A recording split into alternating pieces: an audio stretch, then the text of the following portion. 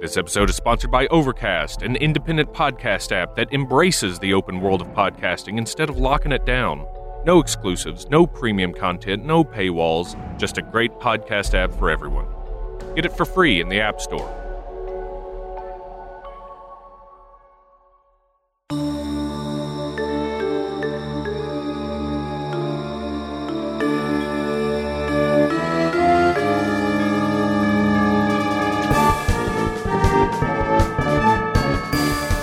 Welcome to a bonus episode of Blurry Photos. I'm your host, David Flora. Hope everyone is hanging in there. And before we dive in, I have a special announcement. I just completed my first audiobook narration, and it is now live on Audible.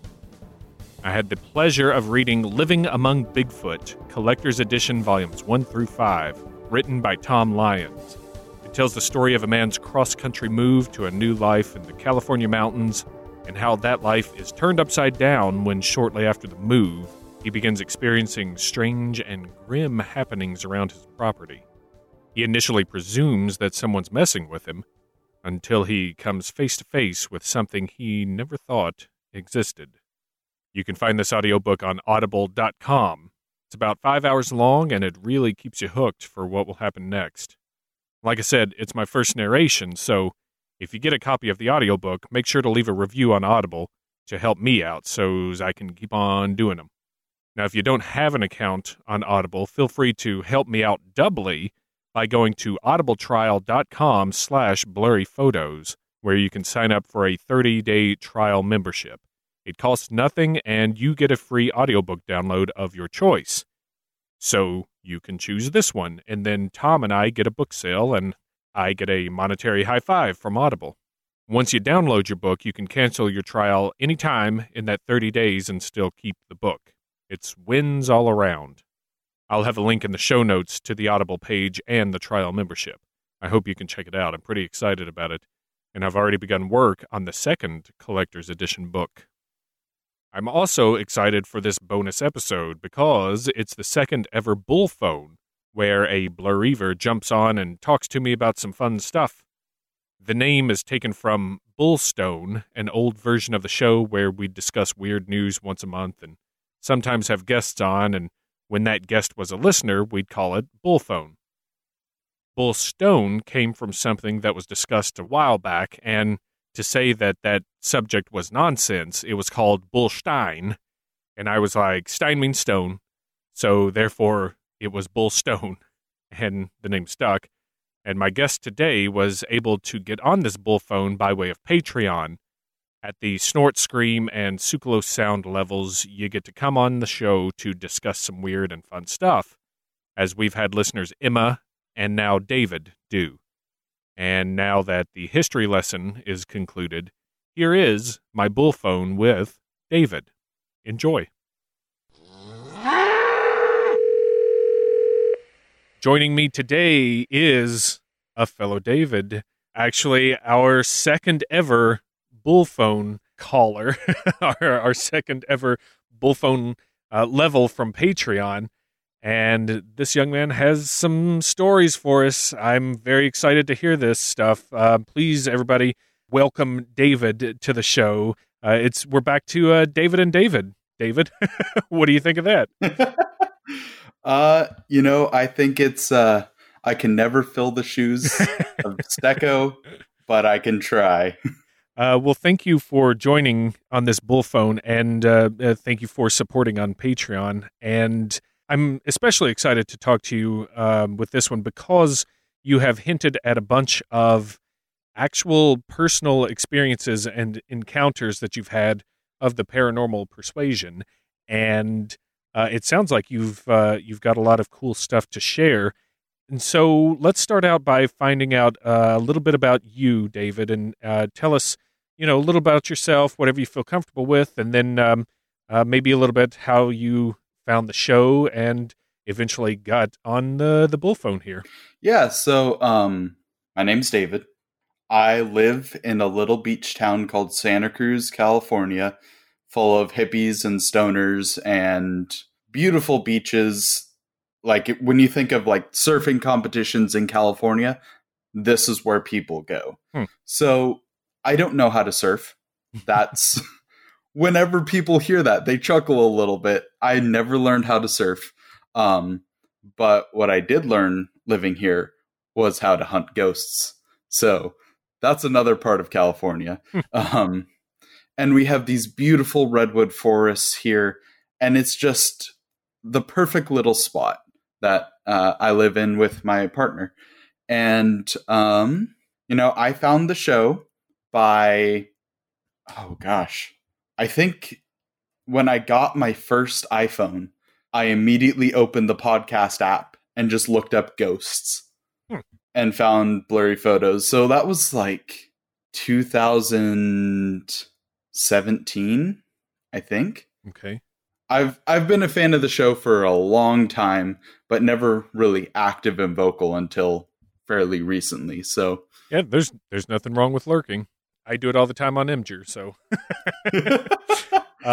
that's great though, and I'm glad you found the show. It sounds like a very beautiful spot there that you're coming from, and you said that you learned how to hunt ghosts out there in that spot. So tell us a little bit about the beginnings of that and what all is going on out there. Yeah, so when I was a young boy here in Santa Cruz, my dad told me a story about how, okay, so for a little background on this, my dad has grown up around the world. He is crazy. He is the son of two missionaries, went to college in Germany and at Biola down south in California. And when he was in Papua New Guinea, which is the right half of an island just above Australia, right, he actually witnessed an exorcism.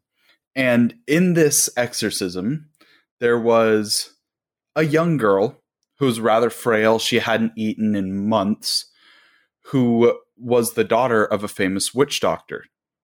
And the witch doctor had passed away the day before this young girl got possessed. And it turns out that the witch doctor, before he died, did a ritual to split his spirit into all of his children. And this little girl was picking up burly, like war-hardened men. The tribal people in Papua New Guinea still do tribal warfare. These guys are prepped at any moment to take a club and defend their village. And she was taking these men and throwing them like they were rag dolls. And so my dad told me that story when I was really little, because he and I have no sense of what's age appropriate for a small child. And so that's what started my interest in like, ooh, ghosts are cool, but they're bad. And then my first cat that I remember was a cat named Tiger Stone, a feral little scrawny gremlin that kind of looks like a homeless crack addict, like kind of twitchy and doesn't really trust anyone. Anyways, this cat was so brave, it actually at one point helped our other cat at the time, Blackstone, because we're creative. They took down a hawk together, like a full-grown Cooper's hawk, which are not small. They're about the size of a medium-sized monitor for your computer, sure, without the wings spread. Yeah. And so those cats took that down together. Anyways, Tiger Stone ended up getting hit by a car and dying. Sad. Moment of silence for the cat. However, the day after Tiger Stone had died, and we had buried Tiger Stone in our backyard, planted a tree, as is tradition for my family. And I'm heading to bed, and I feel these little paws walk up my leg, sit on my chest like Tiger Stone used to, and curl up there. And I open my eyes, and I see Tiger Stone. Tiger Stone was a tabby cat, hence tiger. Blackstone was all black. So I could tell the difference between my cats, plus Blackstone was about twice the size of little baby Tiger Stone. So that was like my first personal experience with ghosts. And that's kind of what got me started on, hey, maybe not all ghosts are bad. We can talk to them, maybe. Maybe I can get my cat back. Because, I'm like 9. Sure. The only exposure to ghosts I've had aside from this is Diablo, in which I know, hey, necromancy's a thing. Maybe cats can do it. That's why they have 9 lives. I like that generationally, some kids a couple decades ago would be like, oh, I've seen Pet Cemetery. I know how this works. But closer to our generation, it's like, yeah, I know Diablo. And maybe maybe I can get some epic loot too while I'm at it. But that's interesting. Was that where you are now in California? No, so that was actually my previous house. That house is an old ranch house that predates pretty much the entire town around it. Hmm. And we found some weird things on that property because we had to dig away the backyard because there was an illegal leach field for a septic tank back there. So we had to clean that out and everything. And we found bones in there. Hmm. Now, my mom said they were cow bones, which makes sense, it's an old yard, except for the fact that now with the benefit of having some forensics training, I can look at the pictures we have of those bones and know for the fact that's a rather humanoid looking femur, not a cow. Hmm. So some weird things have happened in that neighborhood. Actually, a lot of weird things. That is about half a mile from the mystery spot, which is one of those vortexes, and I've never actually been there. And this is one of those places where like sound is weird, or is it one of those where like cars roll uphill or whatever? It's like cars roll uphill, sound is weird. Take every vortex that's like, oh, we have one thing, and the mystery spot's like, we got it all. We've got everything here. It's basically Walmart for polar vortexes. And you said that was in California? Yeah, that's in California, about half a mile from my old house. Interesting. So whatever's going on in that vortex, I don't know if it's real or not because I've never been there. But other people say it's real, so since I have no personal experience to go by, defer to them. And so that was that the only weird stuff that happened in that house to you? In that house, there were a couple of other things that were super minor. The staircase leading downstairs, if you ran up it fast enough and turned around, you'd see a little face peeking out behind you. Ooh. And my brother's seen that, and my mom has seen that. Huh. So I think my dad's seen it too. So we all know it's something there. But once my grandparents actually moved in and we turned the downstairs from a basement into an actual like house unit thing, it stopped. And when you were a little kid and you got like, oh, something's following me as I'm going up the stairs. Yeah. Those stairs were horrendous because the final top step is about 1.5 feet drop, and then everything else is a normal stair. Oh, that's not dangerous at all. Yeah, no, totally. It's perfectly fine. And that staircase was like the only really creepy part about that house, with a little face peeking out from there. Could anyone tell or describe what that face was like? Like you said a little face, was it a young child? I say little mainly because how the staircase works is it's 3 steps up, you take a sharp turn to your right, and then you go all the way up to a really low door frame that's about 5 feet tall. So you have to duck through to get through the door frame also. And so when you'd run up and turn around, it would be peeking out from the door, but it would be almost touching that bottom stair because there are other stairs leading up. So it's a bit higher off the ground. And when my family sees ghosts, if they see ghosts at all, my mom and my brother are like complete non-believers. My dad is a little bit of a believer, but it looked like it was pale, but it would always duck back the moment you turned around, so you'd only really catch it in motion. I see. And couldn't tell hair or anything like that? Oh, it was hairless. That thing was creepy. It was rotund, like a slightly deflated football. So it wasn't like a person face. It was stretched. Oh, okay. Yeah. Like Hey Arnold?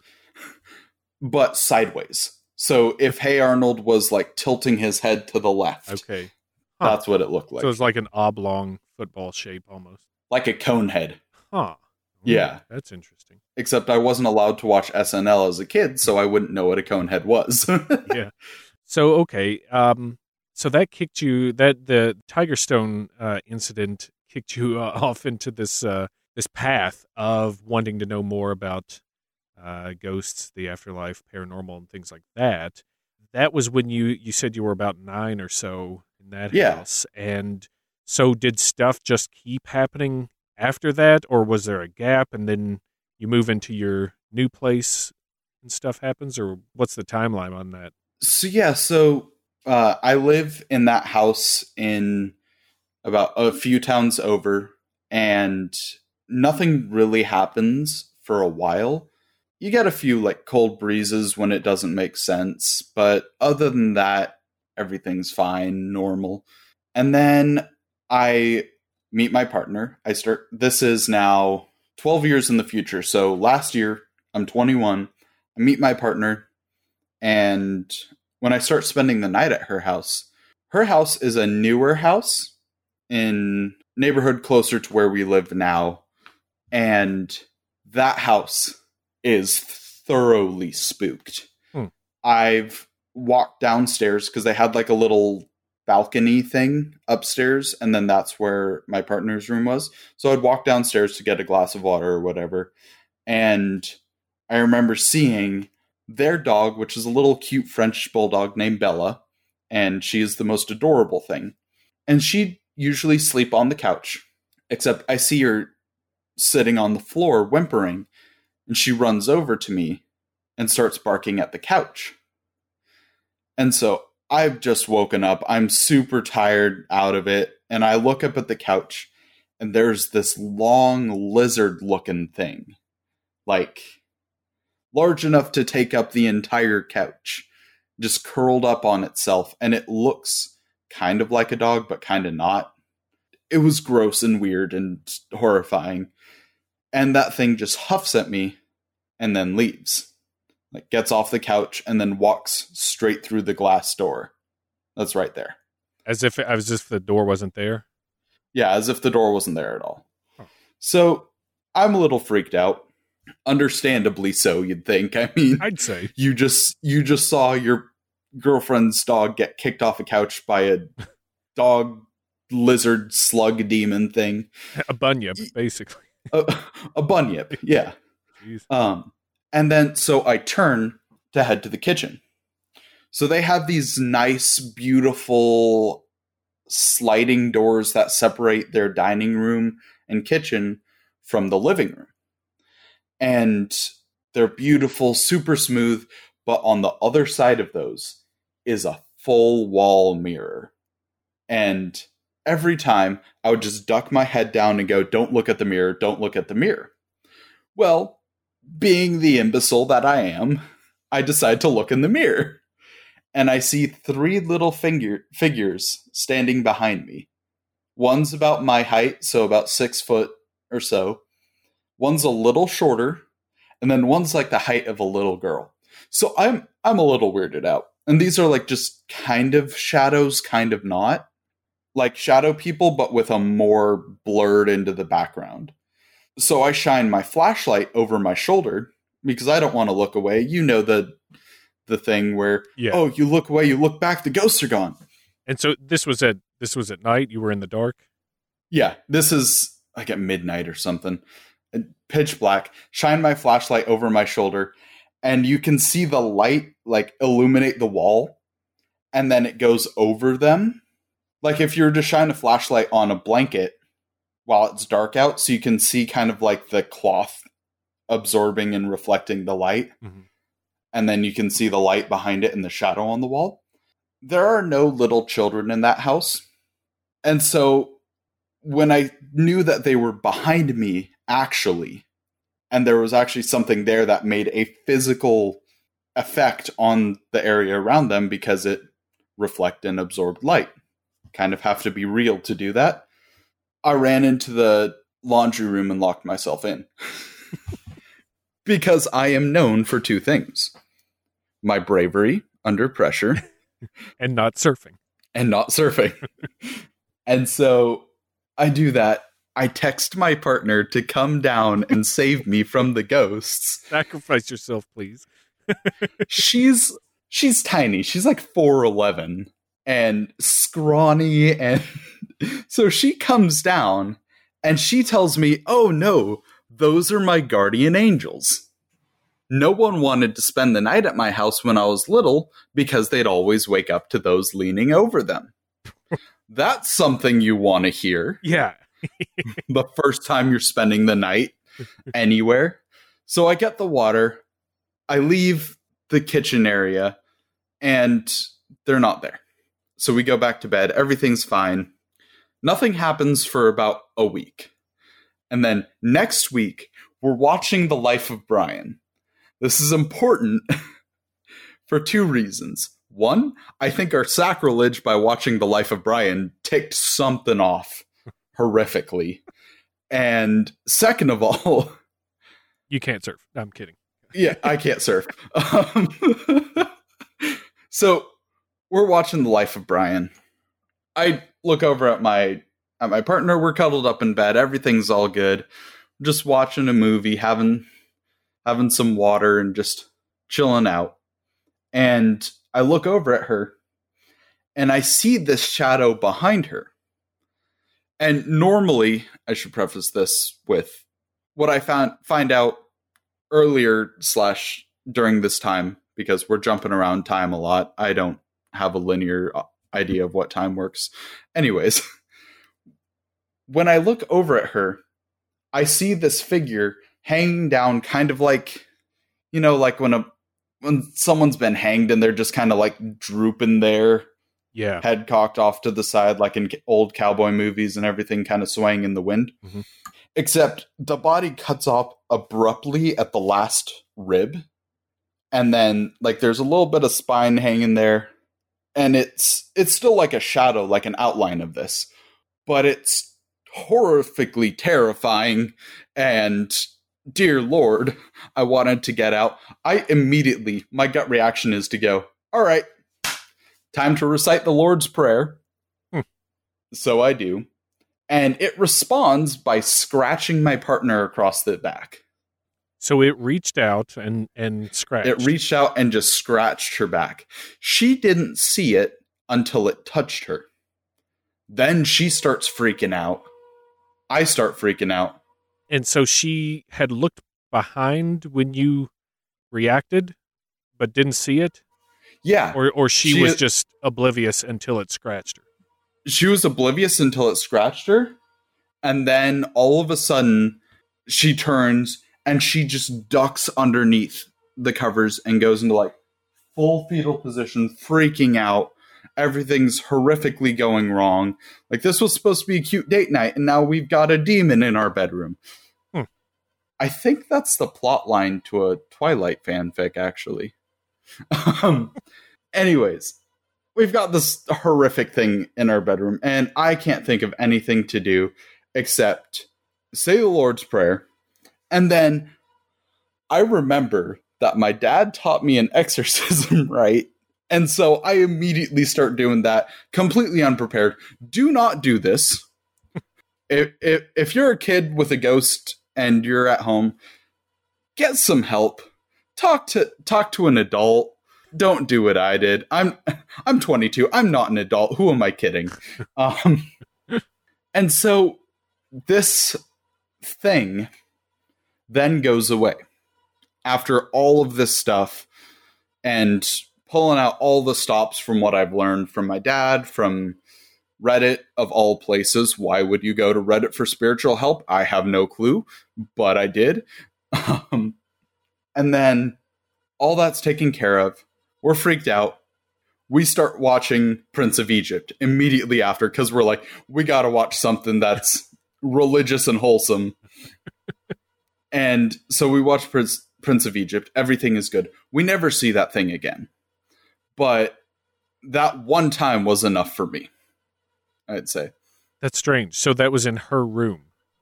That was in her room, which is technically kind of like a second living room with a bedroom attached, but her bed's in the living room part, and she has her sewing and art stuff in the other room next to it.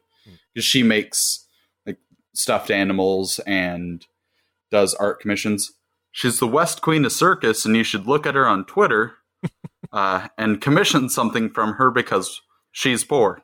I'm not. She is. She's not poor. She's not. I just like making fun of her.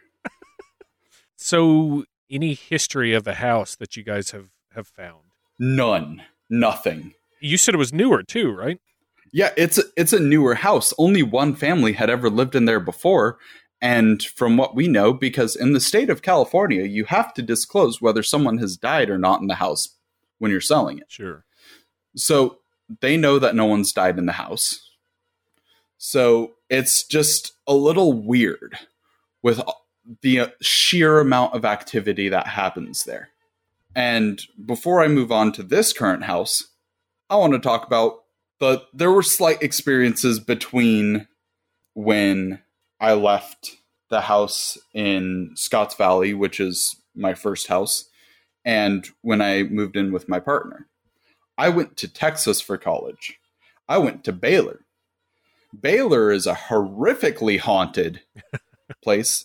I left after the first semester because I did horribly in school, but... You could say that Baylor is barely haunted. Baylor Bears? No. I too much. Barely hated that pun. It was good, but I barely hated it. Anyways, I was staying in the most haunted of all of the dorms because I don't look for these things. They find me. Anyways, not a lot happens there. But while I'm there, I take a little trip to a body farm.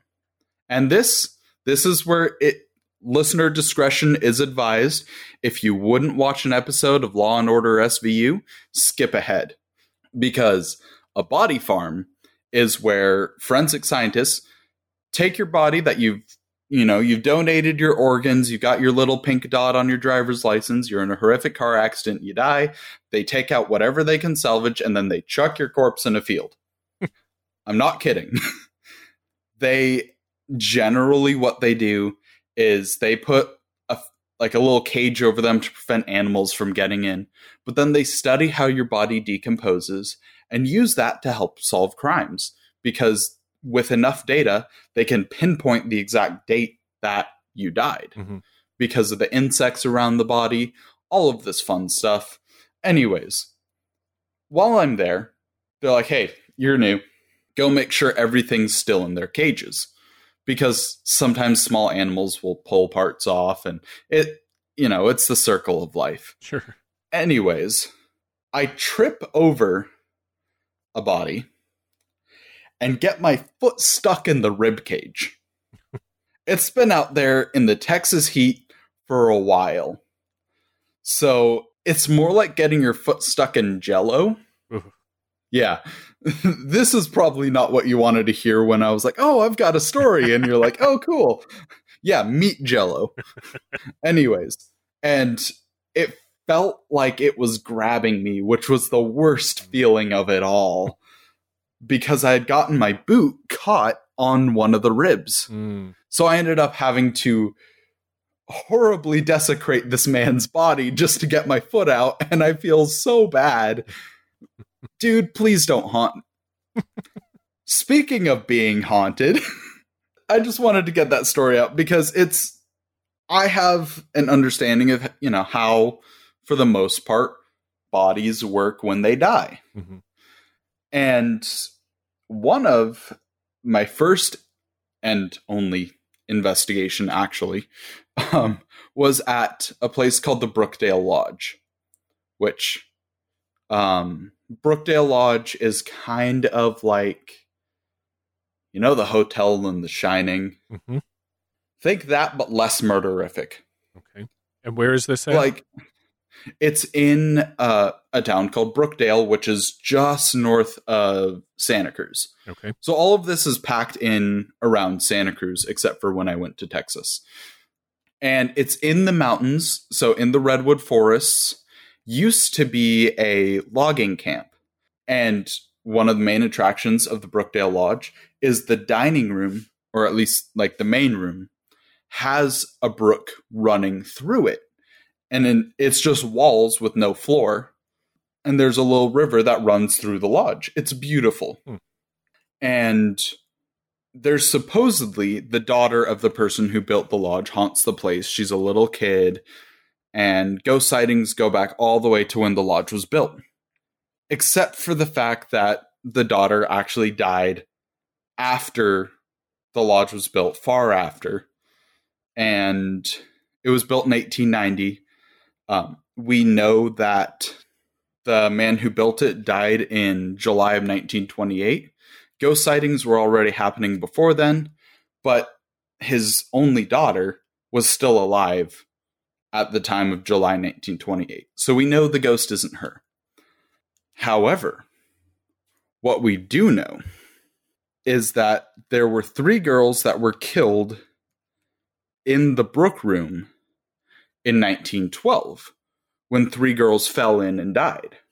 But there are still ghosts into the brook, yeah. They drowned in the brook. So we don't know exactly what's going on there. And we've got a couple of other things around here that are kind of spooky, like Edmund Kemper, the serial killer. He lived like about 10 minutes away from my house, or everything's 10 minutes away. It sounds like you're in a geographical oddity. Yeah, everything is so weird here. There's got to be something in the water or something. Like, sounds like bodies. We've so many creepy things here in Santa Cruz, and not just like spooky ghost stuff. But real people who went on a murder spree because they thought it would stop earthquakes. Notably, during his murder spree, there were no earthquakes in the state of California, but that's beside the point. Causation and correlation and all that. Yeah. It's a little weird that the lack of earthquakes lasted for several years because of how active California is with earthquakes. But I'm going to say that Kemper didn't actually do that. He didn't cause any of that. Otherwise, we're going to have a state-mandated human sacrifice program, and that's never going to work out well. Don't knock it till you try it, I guess. We tried it. It doesn't work. So were you saying that these girls that died, are they being seen, or they think that the one girl is? People think that the daughter of the builder is the ghost, but she's not, because she was just a child when the lodge was being built, and she is at least alive in July 1928, which is 40 years after the lodge was built. And so we don't know who the ghost is exactly, because even the girls that did die, we don't actually know when the ghost sightings started, other than that they were pre-1928. Because James Harvey Logan, the builder, also named after his breed of berries, Logan berries, he was writing about the ghost problem at the Brookdale Lodge, which is weird because there wasn't a town there, really. It was just a logging camp, and no women were allowed there. So it's a little weird that a little girl haunts a building where no little girls had been previous to that time. And during, I think it was the 70s, it was either the 40s or the 70s, papers in Santa Cruz area are not always accurate because they'll take a story and reprint it but then the editor will like accidentally change the dates to the current date. And so we don't know when it originally happened. So I'm going to assume 40s because that's when the story first started. Okay. There was a man who worked at the Brookdale Lodge who would murder little girls because the ghost at the lodge told him to. And, mental health is a whole nother topic. I don't even want to get into that right now. But whatever he did seemed to put like a quote unquote curse on the Brookdale Lodge because now no one could keep it open. Recently, it closed in early 2000 and was only bought in 2018 and is currently being rehabilitated or remodeled. That's the word. And the thing about Santa Cruz is we have a very large homeless population, which could attribute to a lot of the ghost cryptid sightings is because, Bigfoot, scraggly old man wearing a backpack, they kind of look the same. So with the homeless population, who many of them are very kind people, a lot of them are homeless because they can't get a job and it's California and it's a beach town. And there's no way that on a minimum wage salary you could even afford to rent a room here. It's $1,000 to rent a room. Yeah, I hear that. It is ridiculous. And so the homeless population actually got permission to live in the Brookdale Lodge because, it's safe and a few bad apples spoiled it for them. They ripped all the copper wiring out, caused a few fires, really bad stuff. But through all of this, more and more ghost reports were coming in. And strangely enough, the local ghost hunting organization, which is pretty much the only ghost hunting organization in the area around us, they continually go with the story of, oh yeah, the ghost is Harvey Logan's daughter.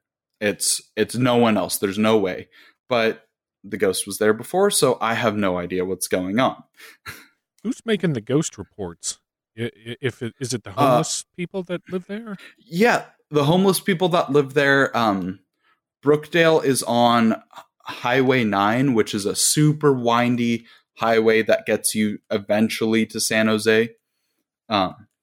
It's one of the only two routes to get to San Jose from Santa Cruz.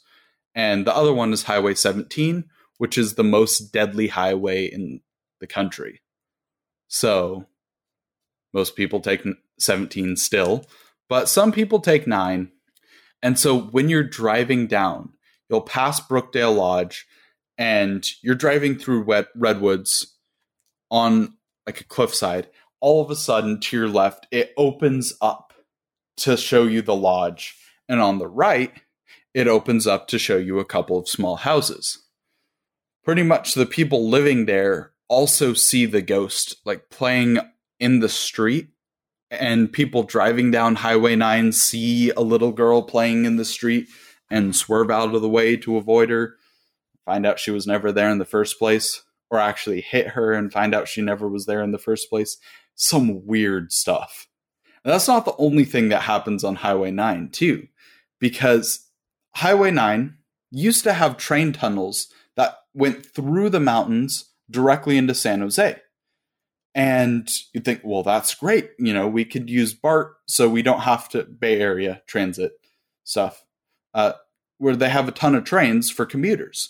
So, hey, we can use the train tunnels, bring them down to Santa Cruz. Everyone can commute over the hill and we'll save money. Except for the train tunnels were collapsed during World War II to prevent a Japanese invasion from spreading. And what people say with the people that live in the Santa Cruz Mountains, which are pretty much our rednecks for here, that there are things living in those tunnels called pinkies. And cryptids, whole nother discussion. But pinkies are basically humans, except with those long football heads I mentioned. The vertical Hey Arnold head versus the regular one. and they eat people. A lot of people go missing in these woods. And they go missing off of well-traveled trails, too, which is the worst part, I think.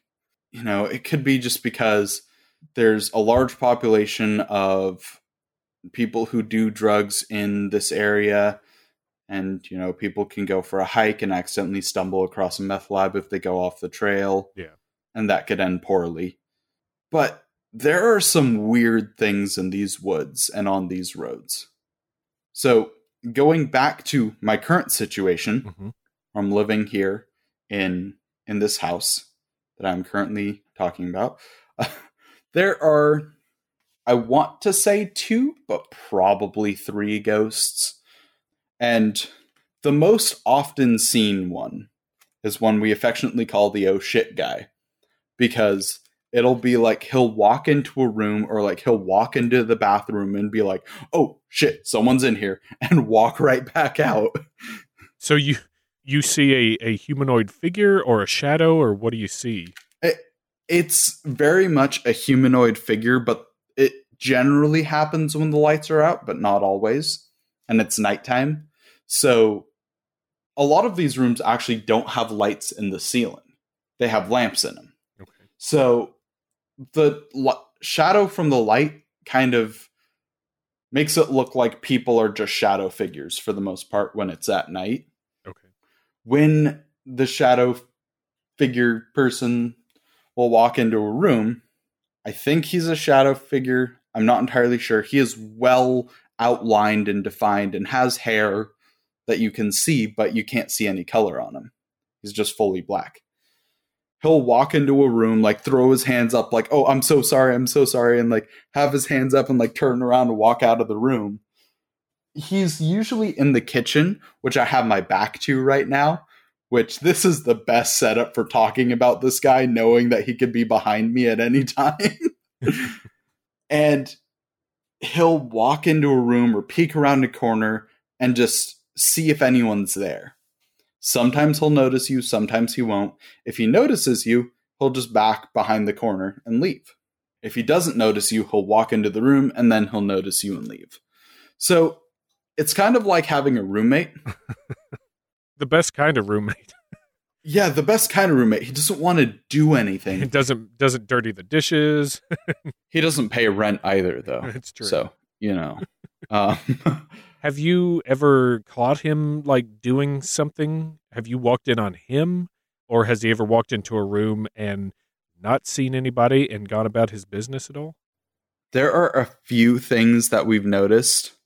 Like, so the only way we can distinguish the oh shit guy from anyone else is because of how he acts. Mm-hmm. Everyone else kind of looks similar to him, except for the next ghost I'm going to talk about. But he is, for the most part, just chill. We only know him because he'll walk into a room and then freak out and leave. Yeah. One time, though, I did chase him after he left. And he walked into the kitchen and just, like, he walked downstairs through the floor. Ooh. We're a one-story house with a solid concrete foundation, so I don't know what's down there. Interesting. Yeah. And I don't want to pay hundreds of thousands of dollars to figure out, so... Yeah. How old is your house, do you know? Oh, it was built in, like, the 70s. It is old. Not an old house at all. And only one other person has lived in it aside from us, and that's my partner's grandparents. So we know that they're definitely still alive. And they never had a basement or anything that got filled in or anything like that? Yeah, nothing like that. It's weird. We have another one, which is the only physically distinct from the rest of them one. We call him the Plague Man or the Plague Boy. Just because we like giving cute nicknames to ghosts so we don't accidentally tick them off by saying like, oh, it's the devil. And then being like, why are you calling me the devil? Don't do that, please. It's kind of like dogs. If you name your dog like Spike or Cujo, it's probably going to bite someone. So we called this guy the Plague Boy because he just looks like he had a bad time. He's got like smallpox all over his face or whatever, and he looks rough. He's had a hard time in the afterlife. And so we'll be talking like on the couch or something, and it'll be my friend who currently lives with us. He'll see it the most, and we'll look outside. We have a bench in our backyard. Well, I call it a backyard. It's like a foot long concrete slab. And we'll look outside, and he'll just be sitting on that bench, like reading a magazine or something, and then just disappear.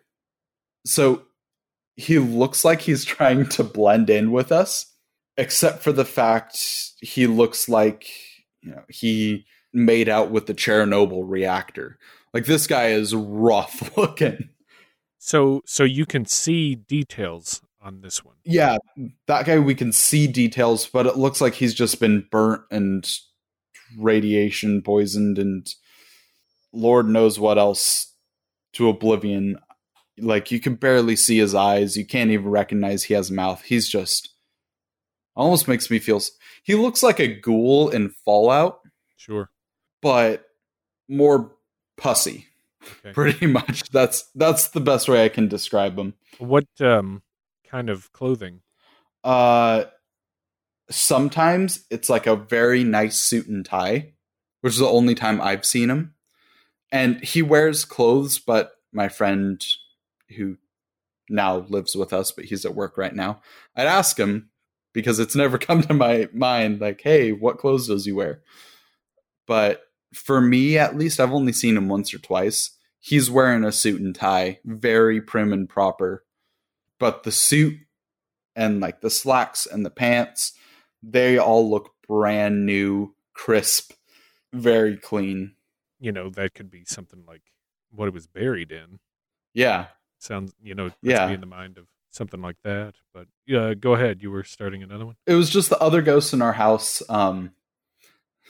It's a little creepy because, when the house settles and you get those cracks and everything, the support beams in our attic go off one by one, heading towards the door to the attic every time the house cools down.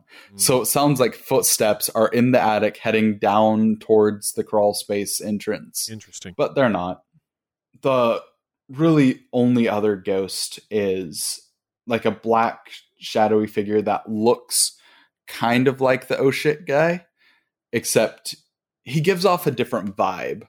Like, he's much more mischievous, kind of trickstery, and he'll walk into a room and try to scare you. Like, he'll like jump up behind a couch and he doesn't say anything, but it like his body language is showing like he's trying to shout boo at you. We actually bought a spirit box. And so we've only turned it on like twice, because the first time we turned it on, we were talking and it was just like, hello? Hello? Is anyone there? And we're skipping through these channels really quickly with the spirit box. We're only spending about 10 milliseconds on a channel. So it's skipping through really quickly, which is about 10 times faster than most spirit boxes go. Yeah. So hearing that full sentence was a little spooky, but, we figured it was probably one of the ghosts we already knew. So we turned it to the more normal setting of about 250 milliseconds per channel, skipping through. So still pretty fast, too fast to actually get a sentence out. And so I just set it down next to my computer and I start hitting it. And I'm talking with my friend and he's like, spirit boxes don't do a whole lot, right? Like, it's not super weird. And then we just hear through the spirit box something going, oh, it gets a hell of a lot weirder than this. And then the spirit box just shut off. So that was a moment of fetch me my brown pants, Squire. Because previous to that, we had only known the oh shit guy was in the house. That was the only ghost here. So when the spirit box crackled through like that, it was horrifying. And the only other abject like terror I have felt from a ghost is just at a spot down the street, actually. I swear. 10 minutes away? Actually, yeah. I just pulled it up on Google Maps. It is actually 10 minutes away. The ghost of the Monterey Academy. So Monterey Academy is basically where you send your kids if you don't love them. And I've never been there. My parents were both teachers, so they couldn't afford to send me there. But it's not a good school. It's just an expensive school. And so my girlfriend used to live in a much larger, beautiful mansion-looking house. And so we were driving down to see if we could find the house. And we found it. We drove down and we were looking for a turnout. We find a turnout and we stop there for a second just to get our bearings, pull up Google Maps, try and get ourselves back home. And just this blanket of dread comes over us. I'm getting the chills just talking about it. This is horrible. Oh, we heard the most, not actually heard, but in our brains heard the most gut-wrenching scream for help I have ever heard in my life. That is on a scale of 1 to 10 in how well can I control myself and not just peel out of there and drive as fast as we can. I was hitting the gas pedal before I had the key in the ignition. That was horrifically terrifying. And turns out later, when my partner and I get back home, that there was a janitor at the Monterey Academy that used to kidnap people from the academy and kill them in that exact turnout. And we found the news article, we found everything about it to verify the story, which is really sad because, this area of the world, California, has an inordinate amount of serial killers. Now, it could just be because of, there's a higher population here, a lot of people, a lot of homeless population, so a lot of people that quote unquote won't be missed. Mm-hmm. So there's a lot of serial killers, a lot of missing persons. Is it something in the water? Oh, yeah, I don't know. I think it's just the diversity of the area, how much people we have and how many people we have moving through. But, there's something weird about California. And especially my little town, Santa Cruz, not a lot of people, not super famous outside of surfing. And, I'm determined to figure out what's going on here now. Because, it's not even a super old town, too. It was made a town in the gold rush in 1850. And so it's not super old. I mean, there is a old Spanish mission here, but the Spanish mission isn't haunted. Of all the places you'd expect to be haunted, you'd think that the Spanish mission would be haunted. Yeah, the oldest place there. Huh. Yeah, it's not even in the slightest, which is strange. So what is odd to me about all of these stories is that it's not just you that you're saying are experiencing this. It is your partner, your friend that lives there, your parents, your family, it seems like everybody's experiencing the same stuff. Else, one might tend to think that maybe you had some kind of gift or curse for seeing the afterlife or, being privy to stuff. But it just sounds like ghosts don't care. They're just going to show themselves to anybody out there. Is that kind of what I'm picking up here? Well, okay, so my girlfriend's family are all Welsh, pretty much.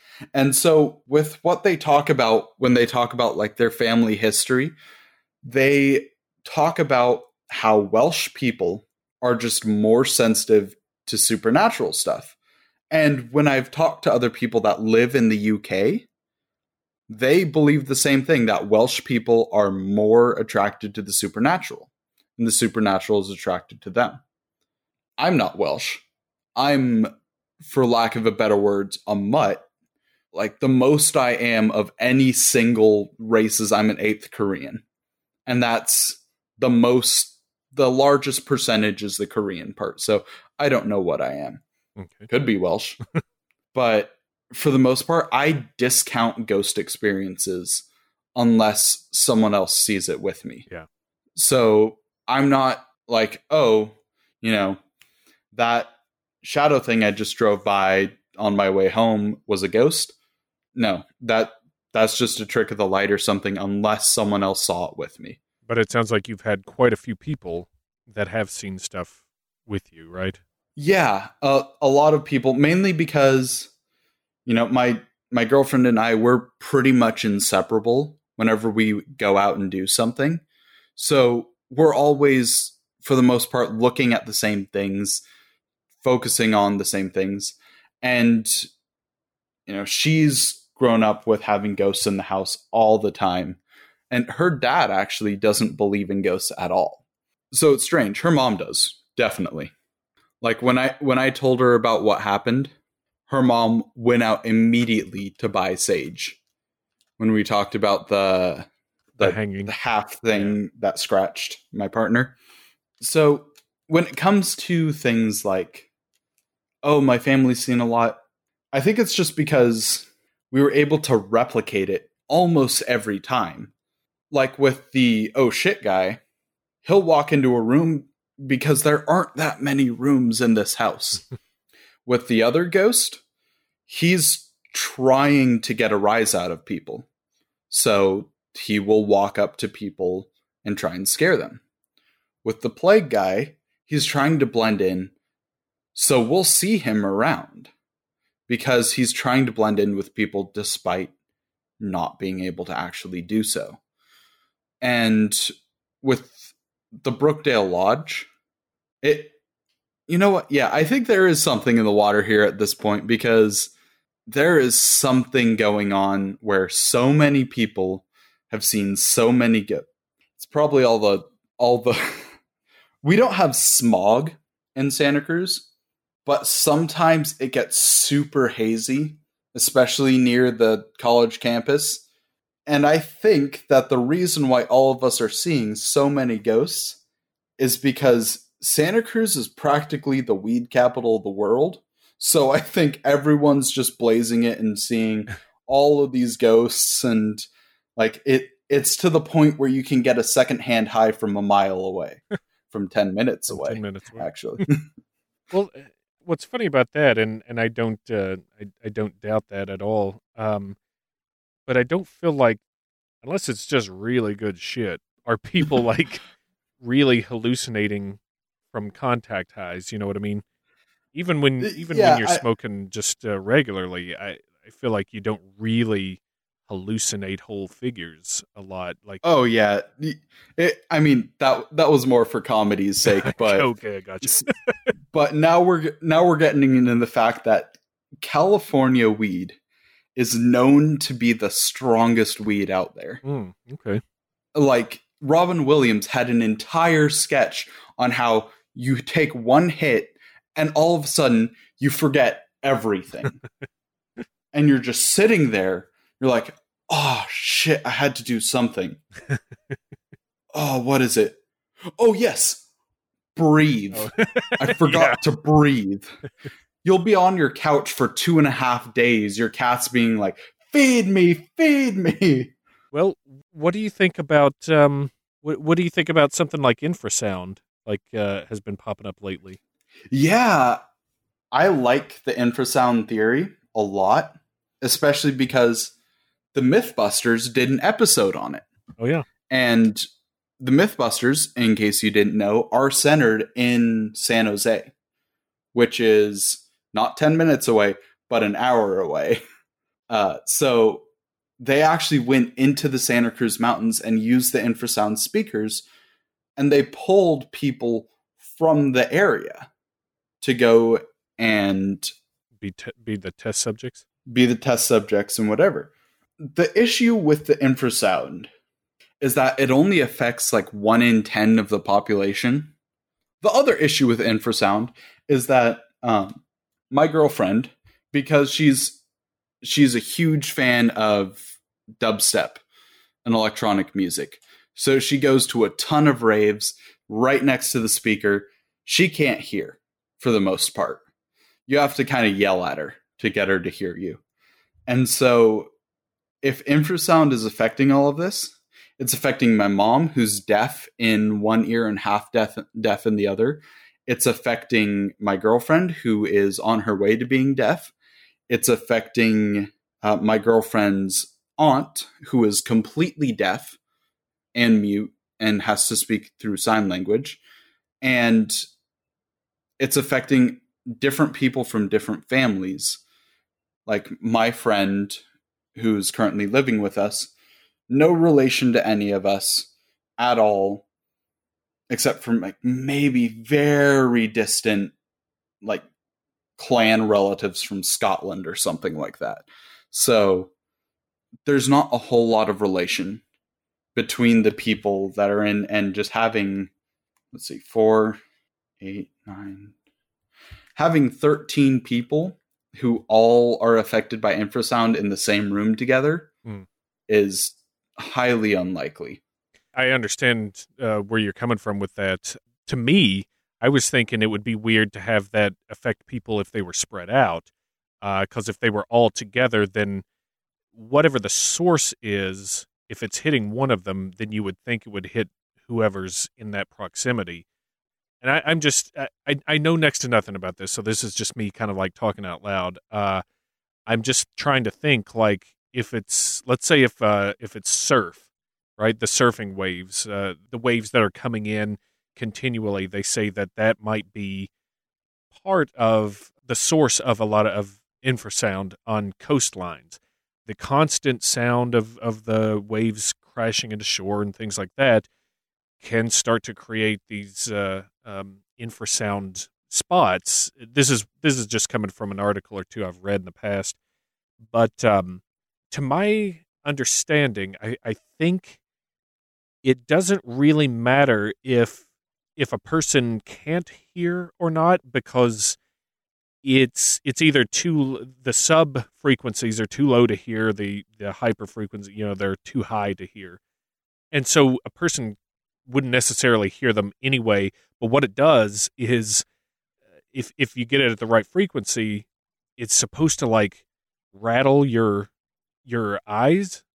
Like it shakes kind of the membrane and the I guess that's the aqueous humor that's in the eye, but it kind of like vibrates that at a certain point, and that they say that can cause hallucinations or visions or images. And I just wonder if all of this stuff is connected somehow or another with you being so close to the coast, and if people are seeing shadowy things. The other thing about infrasound, though, is that they say that usually you can get something like anxiety or heightened stress, things that come along with this sound that's hitting you and you don't even know it. It just you just get these feelings, and then rarely sometimes you can, I guess, hallucinate or see images. But and again, like we're not out to debunk anything on this, rather just have a conversation on speculations. Yeah. And plausibility, like my number one thing when I look at a possible ghost encounter for myself or for one of my friends, it's, well, how can we explain it? Mm-hmm. Like, did your parents accidentally leave the door open and a dog got in the house? Which happened to me and my brother, by the way. We thought our parents got us a big old St. Bernard dog because the neighbors had gotten out and got into our house. Oh my gosh. Speaking of Cujo. Yeah, speaking of Cujo. And then I love the infrasound explanation for one reason only. The Black Lady of Aptos Beach, which is, Aptos is the town like just adjacent to Santa Cruz. Mm-hmm. That beach I can walk down to and come back before you finish an intro sketch on your show. Like, that is how quickly I can get down there and back. It's ridiculous. There is a lady who is paler than, I don't know, a bucket. Yeah, paler than like one of those buckets you get at a hardware store, and wearing like a black lace gown with a little black lace, little black gloves, little umbrella, little hat thing, and she'll just stand there on the beach and the waves will hit her, but she doesn't get wet. But they'll spray up around her, that's the point of which, what the heck is going on here? Because, infrasound can make you see things. And I actually do know for a fact I am susceptible to infrasound because I've, played it through some pretty decent speakers and got super ridiculously anxious. If you think, for the listeners, if you think you might be susceptible to infrasound, don't do it on purpose. It is like having a panic attack. Like, it is the worst thing ever. Don't do it on purpose. Some people have told me that there are certain podcasts out there that try to do infrasound on purpose and not tell anybody because they want to up the creepy factor and stuff. And I haven't tried that on Blurry Photos, but I think Lore did it in one of their episodes. Well, it would be a fun experiment, but at the same time, you can't really do that to people who don't want that to happen to them. You got to have some kind of warning too. Yeah, it's a lot like watching an episode of Law and Order SVU without the viewer discretion is advised before it. And with infrasound, I have had panic attacks before. I have had anxiety attacks and all of that stuff. For some reason, infrasound hits a very specific nerve it's kind of a mix of having a panic attack so bad you just want to curl up in a ball and cry yourself to sleep, with the combination of self-deprecating, crushing dread that something inevitably horrible is going to happen to you. I call that the horror game experience, but as far as as the waves causing it, I haven't actually heard that. But the black lace woman of the beach, she is strange for two things. First, no matter what she does, she doesn't get wet. And second of all, she is weirdly physical. Like, she leaves footprints in the sand. You can follow her that way. You can talk to her. You can shake her hand. Ooh. But she will just walk into the water and disappear. Or she will walk into the cliffside and disappear. And I remember the first time that I saw her, my mom was like, "Oh, she's just one of those goth chicks." And I was like, "I don't think so." She looks straight out of an Evanescence concert. Well, you know who it reminds me of is, and especially with the proximity there, is the old lady Winchester. Oh ho ho! The Winchester Mystery House, which is about only 10 minutes. No, it's not. It is, however, 10 minutes away from my old high school. So that's funny. We used to pass it every day coming home from school. I've never actually been there. I was going to go there this summer, but... Womp womp. Womp womp. Yeah, it just reminds me of, like, I don't know, maybe I'm picturing the Helen Mirren movie, but, like, it seems like appropriate attire for that time period, at least. It does, like, especially with a lot of my family members are teachers or work in some sort of scientific capacity, except for my uncle, who he is a geologist and a massive history buff. And so he's the one I go to when I research stuff like the Brookdale Lodge.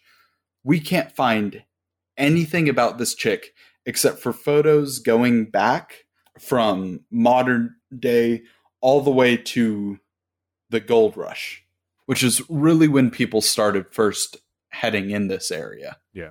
And so the fact that she will stand still for a photo, but I don't know if you've seen those photos where it'll be like a family photo, except like the grandfather will be dead and seated in a chair. Oh, yeah. Where everything's just a little fuzzy because people move, even if they're trying not to. But the grandfather is perfectly crystal clear in that photo. Yeah. She's like that. The people around her will be just a little bit fuzzy, but she is perfectly stock still. That's just, ugh. And have you shaken her hand? I have given her a hug. Huh. Because I thought she was lost. Because this is back when I was younger, probably around like 11 or 12. And so I thought she was lost, and because she looks sad. She looks very sad. So I kind of walked up to her and gave her a hug. And I was like, don't be sad. I'll help you get home. And she just looked at me like, what is wrong with you? And then just walked into the water. How old were you then? Like 11, probably. 11 or 12, somewhere around there. Do you remember any smells? She was cold. She didn't look like she was cold, but she felt like seaweed pulled out of the water. Like that rubbery, slimy, which viewer discretion is advised. Skip, hit that little 30-second fast forward on right now. She feels like a dead body, which I didn't know that at the time, but I know that now. All right, we're good. You can come back now. And that's the secret meaning of life. So, anyways, bet you're glad you skipped ahead now. That's pretty wild, man. Those are some wild experiences. And seeing as you are the first Sucralose sound level patron for Blurry Photos, which is very exciting, I get to send you a hunting kit. Now, I listed it as a cryptid hunting kit, but it sounds like you need more like ghostly stuff to check out and set up around your house. I haven't even gotten to the cryptid that pulled a light out and possibly totaled a car. So that is a whole nother thing. So are you cryptid and ghost looking for hunting both of those? If it's unexplained, I will find it and I will hunt it. Nice. Well, we'll be getting you some of that gear pretty soon. I've got to assemble some stuff, but that's some pretty amazing stories, and I'm assuming it's ongoing for you, right? Yeah, it's ongoing for me. While we were recording this, actually, like just about, I think about 10 minutes ago, something put its hand on my shoulder and just like slapped its hand on my shoulder like, I'm proud of you. And I was like, that was the part where I just went dead silent for a little bit because I was trying not to scream. Well, in the future, if anything like that happens, say it in real time. We'll look for some EVPs or something. Yeah, I didn't see anything come up on this little dingy thing, but, you know, there were a couple of footsteps, but I always have like my phone recording when I'm talking about ghost stuff because of potential EVPs. So I have like a really weird little recording. It can't even pick up my voice. It's set to so completely not sensitive that it won't pick up anything but an EVP. I haven't gotten any. You'll have to keep us apprised of the situation and see if you ever get any photographs or if you ever get any fun audio eventually or anything like that. You'll let us know, and maybe we can revisit this someday, because it's a lot of cool stuff, and it sounds like Santa Cruz is a hot spot to visit and check out someday for sure. Yeah, it is. It is definitely a strange place, and not like, obviously there's ghosts and stuff all around here, but where else would you see a Christian bookstore next to an occult shopping center? So you can get your sage and you can get your psalms right next door to each other, and then you're covered in both contingencies. Yeah. If your ghost is an atheist, you've got the sage for it. One-stop shop. One shop, stop shop. I can't say that. Well, David, it's been fun talking to you about this, and thanks for sharing these stories. Do you have a social media or anything you'd like to plug, like people to follow you on or find you? Yeah, I've got my Twitter, West King of Crayola, or at Hot and Spicy Y, so WEI2.